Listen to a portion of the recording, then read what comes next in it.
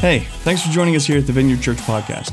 For more video messages and content, make sure to visit our website, vineyardwheeling.com, or download our app. There's a lot of great resources there that are free and will help you grow closer to God and help you connect with the church. Right now, let's go to our lead pastor, Chris Figueretti, for this week's message.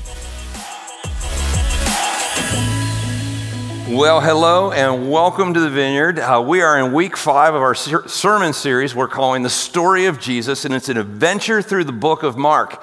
And so if you're joining us for the first time today, I want to say welcome. You've picked the perfect week to be here. Any week really is the perfect week to be here. We're just getting started. We've been in the first chapter of Mark for the last 4 weeks. We're going to be in it today, and we will also be in it for a bit next week. So we're really taking very seriously this idea of pulling apart these passages verse by verse, passage by passage, and just sucking the marrow out of life, so to speak, or out of these scriptures, learning everything that we possibly can from them. And it's been a really fun journey so far. And again, if you're joining us for the first time, there's 2 things that you're going to want. I want to invite you to come along on this adventure with us. We're going to be at it for most of a year and get to know who Jesus really was, because that's what Christianity is all about. It's about Jesus. It's about who he really was, not who we think he was or who we heard that he was. And that's why we're taking this time and doing that. But there's 2 things you need to come along on the adventure, or that I really want to encourage you to get to come along on the adventure. The first is a travel journal, just to write down notes and thoughts and insights, revelations, things that God will show you along the way. Some of you will fill out like 10 of these this year, and others of us will probably use 1, because we're all different, but you're going to learn some things along the way. Write them down. And if you need some the Story of Jesus stickers, let us know. We'll get those to you as well, so you can decorate your travel journal. So there's that. Can be any kind of notebook. The other thing you're going to want is a paper Bible. You can get a digital Bible if you want. They're absolutely free. Paper Bibles are not terribly expensive. We've got some recommendations on our website. But the reason a paper Bible is so good for a trip like this is because you can write in the margins and underline words, and you'll have this for the rest of your life. I've got Bibles that I've got all drawn up in and written, and where God spoke something to me, and they're treasures. They're things that I will give to my kids. And I want to encourage you to get one of these for the journey as well. And I'll be encouraging you to write in it today as well. Well, like I said, we're in the first chapter of the book of Mark. We've just a real quick recap. We meet Jesus when he's 30 years old. To begin his public ministry, he travels to John the Baptist, is baptized, has an experience with God, goes off into the wilderness for 40 days, comes back, starts calling some of his disciples, and they're following him. And then where Jen left us last week is he was in the synagogue. It was really the first day of public ministry for Jesus that we see in the book of Mark. He shows up at church on Saturday morning. Now, if you don't know, the Jewish people celebrate Sabbath from sunset on Friday to sunset on Saturday.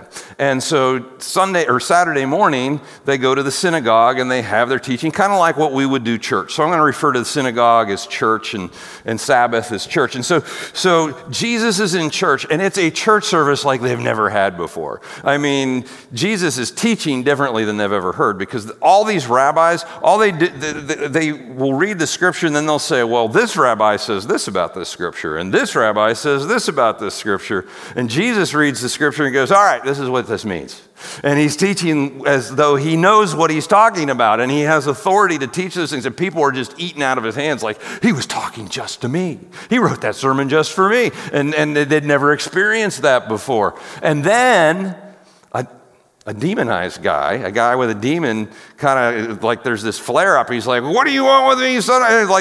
And Jesus is like, the whole bag of he shuts that down, and very non-drama like just says out, and the demon leaves, and it's done. But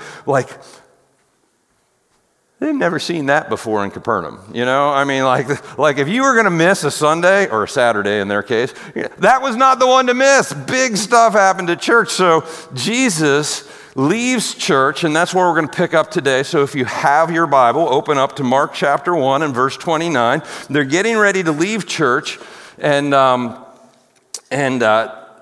word is out. Something big happened at church. You know, when you leave church, something big happened at church. Everybody's talking. Word is out around Capernaum. They're all talking about what happened at church on Sunday. So in verse 29, it says this: as soon as they left the synagogue, they went with James and John to the home of Simon and Andrew.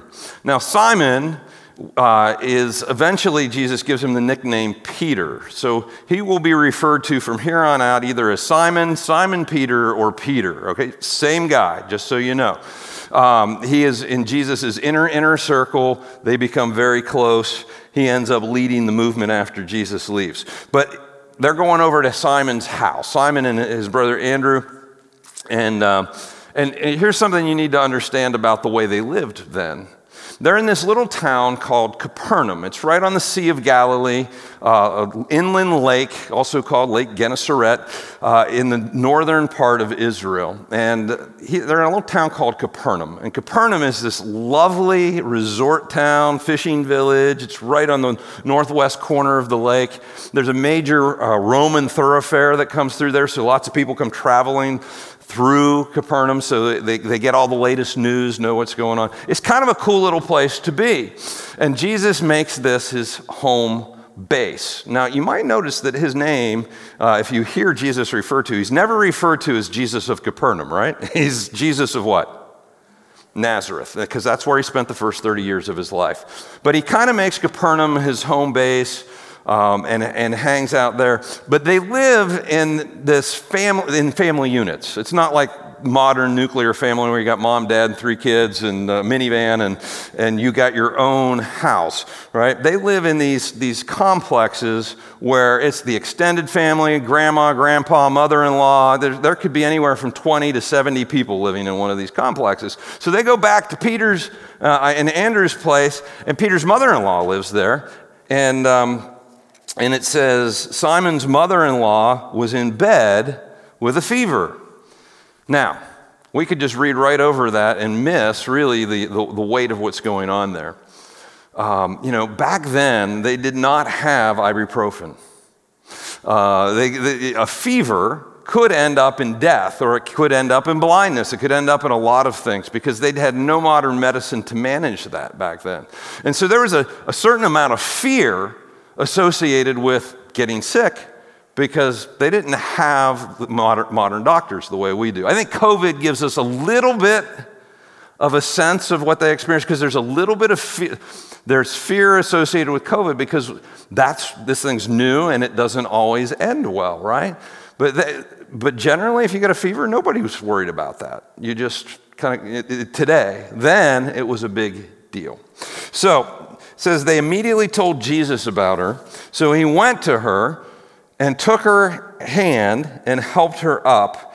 And it says the fever left her. All right, so Jesus heals mom. She's better. She jumps up. She's feeling good. This is our first healing in the book of Mark. Now, Jesus will heal other people, and we'll see that through the book, but this is the first one. And I just want you to get your head around this a little bit, because I think Jesus is discovering some things, you know? I mean, this is the first one, or at least the first recorded one, so he's at the front end of figuring out what he can do and what he's here for, and that's very, very important. It says, after the fever left her, that she began to wait on them. Now, I know some of you guys are thinking, wait. I mean, he had to heal a woman so that she could wait on him. This is the patriarchal oppression of the hegemony over the oppressed classes. Oh my goodness. Shut up. That is not what's going on here. All right, here's what's going on here. She is responding the way people typically respond when they experience Jesus. See, when you have an encounter with the living Jesus, one of the things that begins to change in you is you become more and more of a servant. It's the response of gratitude to what Jesus has done for you.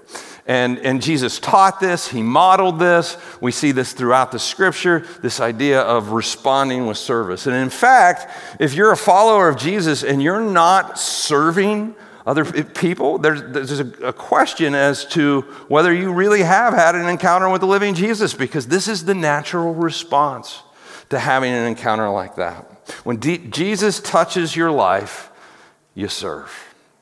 Well, that evening after sunset, it goes on to say, if you got your Bibles out, underline after sunset and write a line over to the margin and write Sabbath there in the margin. We'll come back to that. It says, the people brought to Jesus all the sick and demon-possessed.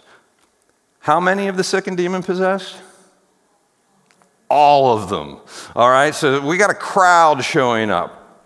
Now, after sunset is important because this is Sabbath, right? And God had told the people of Israel, look, I want you to honor the Sabbath, keep it holy, don't work on the Sabbath. Jesus is down with that. The problem is that their religious leaders over the centuries have made all these rules, all these man-made rules about what work is. You can only take this many steps. You can only carry this much weight. You can't do this. You can't do this. You can't do that. You can do this.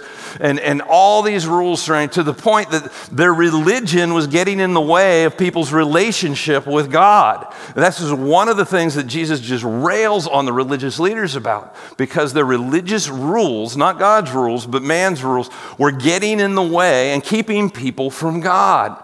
And so these people could have shown up earlier in the day, but it was the Sabbath. They weren't only allowed to walk so many steps. They couldn't carry their sick relatives to Jesus, and so they had to wait. Now, Jesus doesn't make a deal of it here, but I'm telling you, Jesus doesn't like it when we use religious rules to keep people from him. And technically, Jesus shouldn't have healed Peter's mother, because later, and he probably didn't know that at the time, but later the religious leaders are like, well, if you can't heal people on the Sabbath because that would be considered work. Well, nobody ever really pushed that one before Jesus, so they're working through that. So that I guarantee the buzz from church, and then, they live in this compound. They're not the only ones that know that Peter's mom, her mother-in-law, was better. This buzz starts around town. And people start coming out. And we see this in verse 33. It says, the whole town, all right, all the sick and demon-possessed, the whole town gathered at the door. And Jesus healed many who had various diseases. He drove out many demons, but he would not let the demons speak because they knew who he was. So he heals people. They have this amazing ministry time in the evening after the sun goes down, and this goes late into the night. This goes late into the night. And Jesus deals with demonic oppression. Jen dealt with this a little bit last week.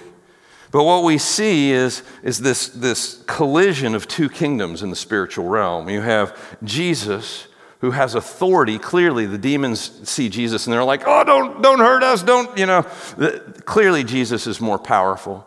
And he seems to antagonize them. Wherever he comes into contact with them, there seems to be this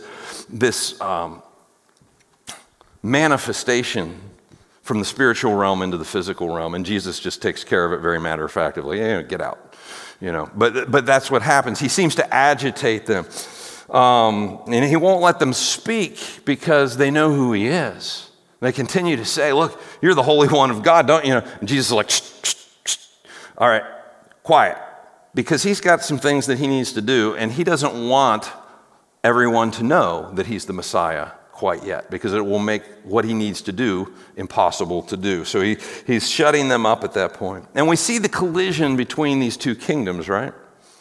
Now, for the modern scientific mind, the idea of an invisible world around us where there are things going on that we can't see, we can't measure, we can't taste, we can't touch, we just see manifestations of it here and there.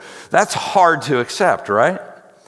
But if you were with us, just not too long ago, we did a series called The Spirit Realm. And in one of those messages, I talked about how physicists and mathematicians and scientists accept without really questioning the fact that there is a fourth dimension, a dimension we live in three dimensions, this way, and this way, right? We can see and measure and do scientific experiments and all of that in these three dimensions. But there's a fourth dimension that we don't quite understand, but scientifically we know that it's there, and most scientists just accept it as scientific fact. And it's described kind of like Monsters, Inc., where there's if there were a door or a portal you could go through and you'd be right there, but you'd be somewhere else. I mean, it's just mind-blowing stuff, and we accept that. And it sounds an awful lot like the spiritual realm to me, like a world all around us that we can't see, we can't measure, we can't completely understand, but there's something going on there. I don't think it's a far stretch, quite frankly. Okay, well, it says the whole town showed up. They didn't have modern medicine. We've already covered that. When a healer shows up and a fever can kill you, or if you have a birth defect that we would just fix with a quick surgery today, they had that their whole lives. A healer shows up, you bet everybody's going to show up. He is a hot commodity. And so this is the first day of Jesus' ministry, and it goes until, remember, it starts after sunset. It's going to go until 1 o'clock, 2 o'clock in the morning. Jesus, I promise you, is exhausted. As a pastor, one of the things, if you talk to other pastors, they'll tell you is Sunday afternoons, you're wiped out. And Monday morning, you feel like you got run over by a bus. And so they started doing some research in this. What they found is that, and this is not, I'm not just making this up, although you're going to think I am, because all we do is preach for a half hour and then the rest of the week play golf, right? That's the joke. But a half hour of preaching is the equivalent physiologically of 8 hours of work. And the reason that is because when you get up and do this, what I'm doing right here, there is an adrenaline release that is part of this process. Now, if you've ever almost been in a car accident where somebody pulls out in front of you, you slam on the brakes, and you're like, I saw my life flash before my eyes, you have an adrenaline release. And all your blood vessels and capillaries dilate, and it has all kinds of physiological impact on your body. And it takes 48 to 72 hours to recover from that. And that is what you experience when you preach. So Jesus starts his morning preaching, right? Preaching and teaching. He goes through a full day at Peter's house. After sunset, everybody shows up, and they go until 2 in the morning. I promise you, Jesus is exhausted. Exhilarating first day of ministry, no doubt about it.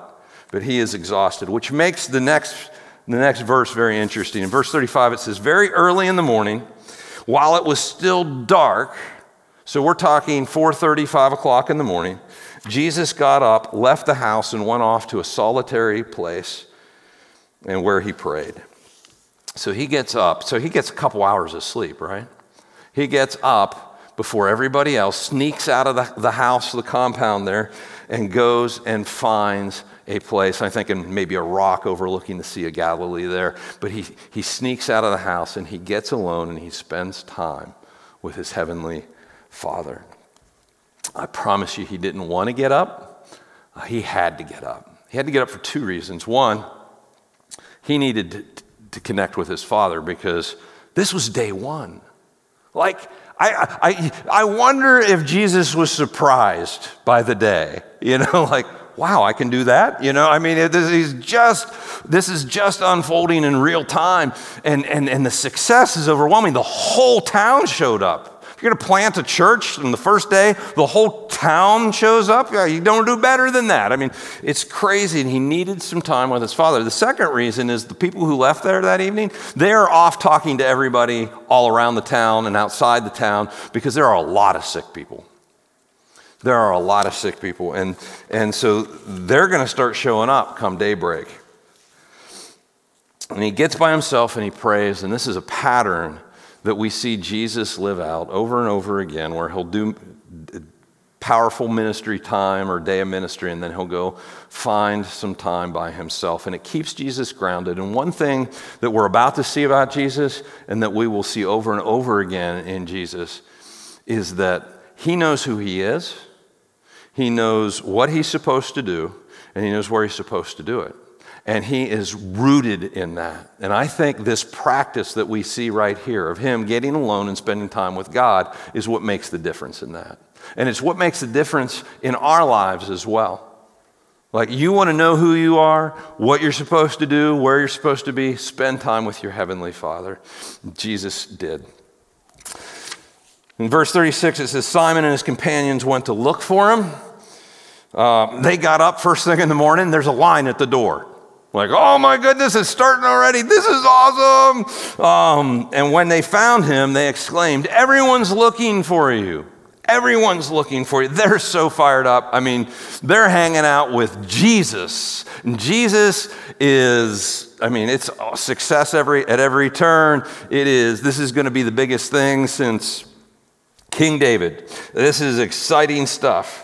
Most successful day of ministry ever. People started showing up first thing. There's lots and lots of people. And like I said, there were a lot of people. One of the things we learned doing ministry in Vietnam and doing free wheelchairs there is there are way more people in need of a wheelchair and with different types of disabilities than anybody is aware of, because they don't have wheelchairs. They certainly didn't here. And they just keep them kind of stuffed away in back rooms.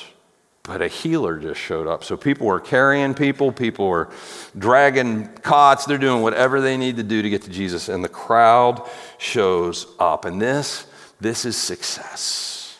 My goodness. I imagine Peter was like, Jesus, we can start a church. I don't even know what a church is yet, but we're going to start one. And we can do it right down there at the Sea of Galilee. My father-in-law owns some property. We can build it. The road comes right through here. People will come from everywhere. They'll come from Jerusalem. They'll come from all over the world to see you. We can build a whole ministry complex here. It's going to be awesome. We don't need to go anywhere, Jesus. It's perfect. Jesus is like, yeah, I know. But that's not what we're going to do. Like, what do you mean?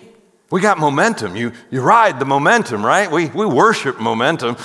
Anything for momentum. Jesus is like, yeah, let's do something different. Then verse 38, Jesus replied, let's go somewhere else. Let's go somewhere else. What do you mean? That doesn't make any sense, Jesus. Yeah, that's what we're going to do. We're going to go somewhere else, to nearby villages, so I can preach there also. That is why I have come. So he traveled through Galilee, preaching in their synagogues and driving out demons. Jesus knew who he was, what he had to do, and where he had to do it. And it wasn't going back to Capernaum that day. It would have been very easy for Jesus to get caught up in the success of that moment, especially after the first day. But he had spent that time with his Father. He knew that wasn't what he needed to do that day. And he didn't get caught up in the success. He got caught up in God's plan. Guys, that's what you want to. Like, we can get caught up in all kinds of things. We can get caught up in success. We can get caught up in failure. We can get caught up in the thing that we want really bad. We can get caught up in all kinds of stuff. But the key to not losing our way is spending that time with our Heavenly Father so that we know who we are, what we're supposed to do, and where we're supposed to do it. Jesus could have very easily gotten caught up in the needs. There were little kids there that just a touch from Jesus would have changed their entire life. Like, that whole people-pleasing, meeting needs thing that so many of us have. Jesus could have gotten pulled right into that. But that's not why I came, he says. Does Jesus heal? Absolutely, he heals. We see that pattern. But he says, that's not why I have come.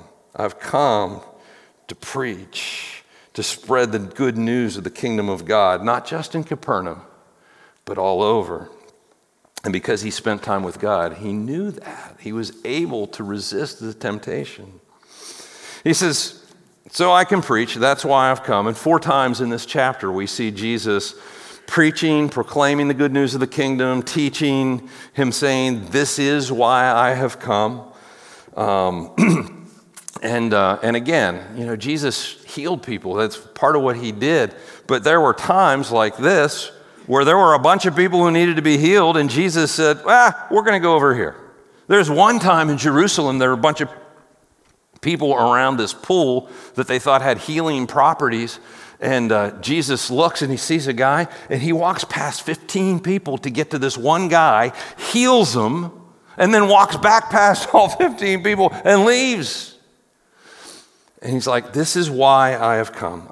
My primary purpose is preaching, teaching, proclaiming the word of God and the kingdom of God. And so that brings me to this, and this is important. If you have your journal, you might want to write this in your journal. If Jesus' primary purpose was preaching, then our primary posture should be learning. I think so often, especially in the context of prayer, our primary posture with God is give me. Give me, give me, give me. Here's my list. I want this, this, this, and this. I need you to bless my kids. I need you to bless my business. I need you to give me this and give me that. And boy, if you could make the line short at Chick-fil-A, that would be awesome. And it's gimme, gimme, gimme, gimme, gimme. Fix this, heal this, bless that. When the prodigal son goes to his father in Luke chapter 15, he goes to his father and he says, Father, give me what I got coming. Give me my part of the inheritance. And he breaks his father's heart. But then after he blows it and makes a mess of his life and he comes back, you know what he says? He says, make me. Make me like one of your hired servants. Make me whatever you need me to be. Just make me. And his father, from that posture, enables his father to restore him and to bless him and forgive him and heal him and make him into everything that he was created to be. Guys, that's the posture we have to come to God with. The give me posture does not help. Again, if Jesus' primary purpose was preaching, our primary posture needs to be grow me, not give me. Now, does this mean that we can't ask God for things? We can't present our requests? No. Philippians 4 is very clear.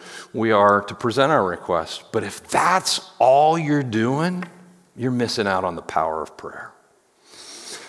And that's where I want to land today, the power and the posture of prayer, because I think that's what we learn most from Jesus in this particular passage. Jesus was able to resist the temptation of success. And it's not that God doesn't want us to be successful. He just wants us to be successful at the right things, right? And if Jesus would have just gone, all right, this works, so go, I'm going to take control, he would have lost his way. But he didn't. He listened to his Father. And that's what we need to do as well, because success is a huge temptation for us to take control and double down on the momentum and make it happen, right? And at the end of the day, your life and your purpose and your mission in this world is going to be much better if it's God-directed instead of you directed.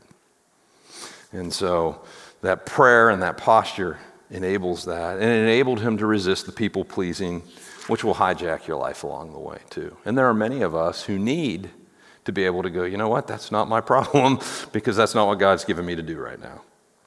Anyway, all right, so prayer kept Jesus on the right path. How much more do we need that? So I want to give you 5 secrets to prayer. 5 things that will help you with your posture in prayer and just praying. And so, again, if you have your journal, you can write these down. The first one's this: praying. The first secret to prayer is praying secret prayers. It's praying secret prayers. It's not standing on the street corner, as Jesus said this exact thing. Don't go stand on the street corner like the religious leaders do and go, oh, dear God, thou art, blah, blah, blah, traveling mercies, whatever else, and try and impress everybody at your church at home group or whatever. Now, praying in a group is fine and good, but Jesus made it very clear when he taught his disciples to pray. You go into your room and you close the door. It's not about profound public prayers, it's about powerful personal interactions with God. So first secret is praying secret prayers.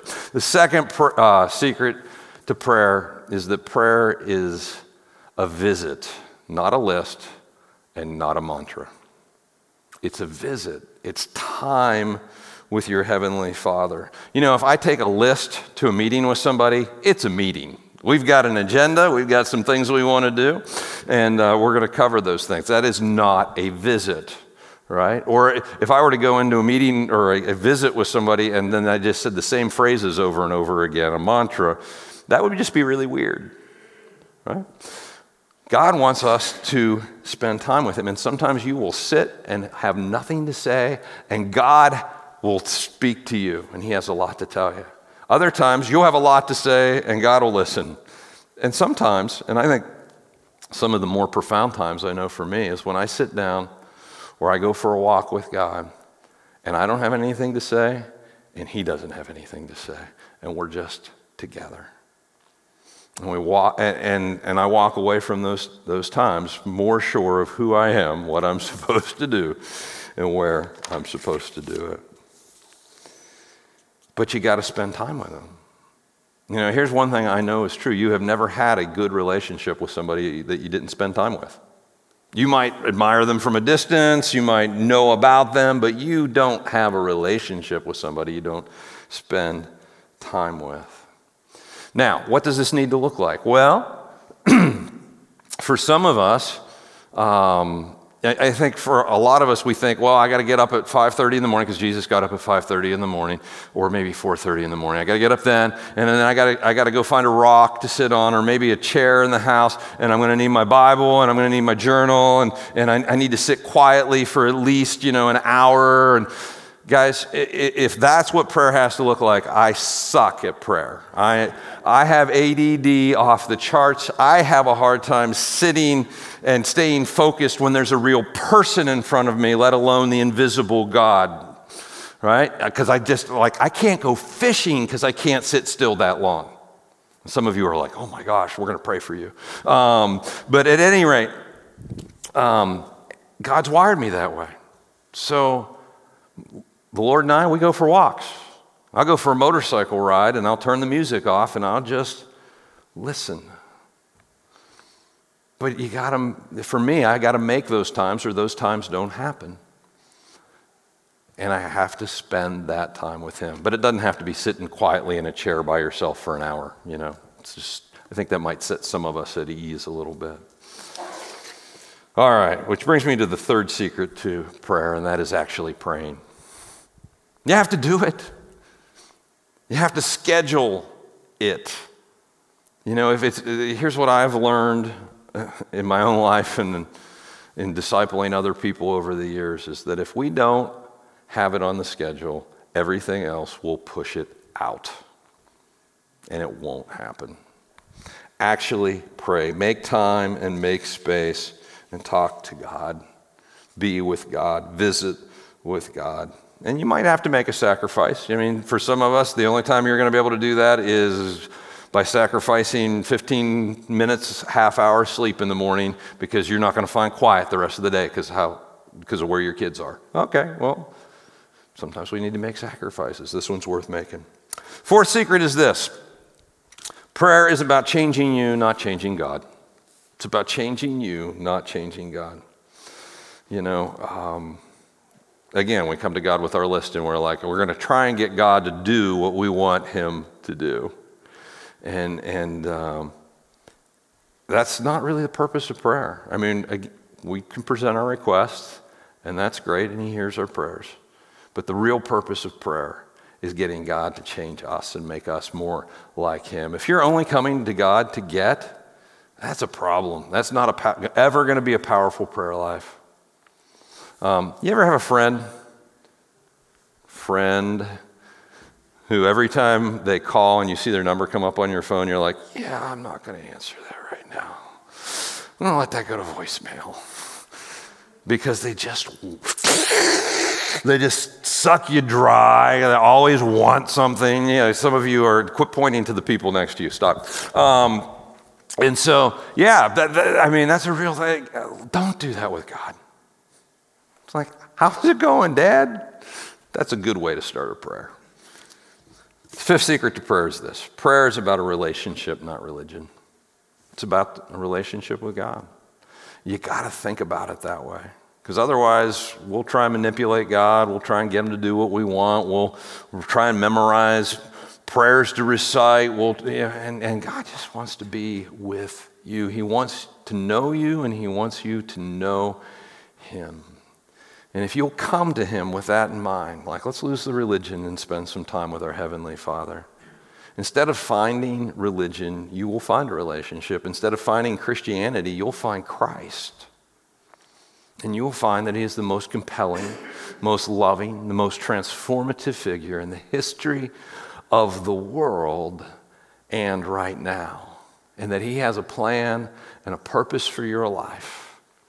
And not only will you understand that and maybe even have a clearer picture of what that is, who you are, what you're supposed to be doing, where you're supposed to be doing, you might also just realize how much he loves you. You know, the 12-steppers, AA, and that whole gang, one of the steps they talk about maintaining a conscious contact with God. And I just love that phraseology. Like, it's about a relationship. And relationships don't happen on accident. We have to spend our time with the people that we want quality relationships with. Let me encourage you this week to spend some time with God. Let's pray. Lord, thank you so much for your word. Thank you that there's so much in your word. I pray that you would just continue to open our hearts and our minds to all the treasures and gems that are in there, God, and that as we continue through this series, that you would transform each and every one of our lives, that we would know you, Lord, not as a religion and not as a far-off figure, but as our Heavenly Father who loves us, who is right here. In Jesus' name, amen. Thanks again for joining us here at the Vineyard.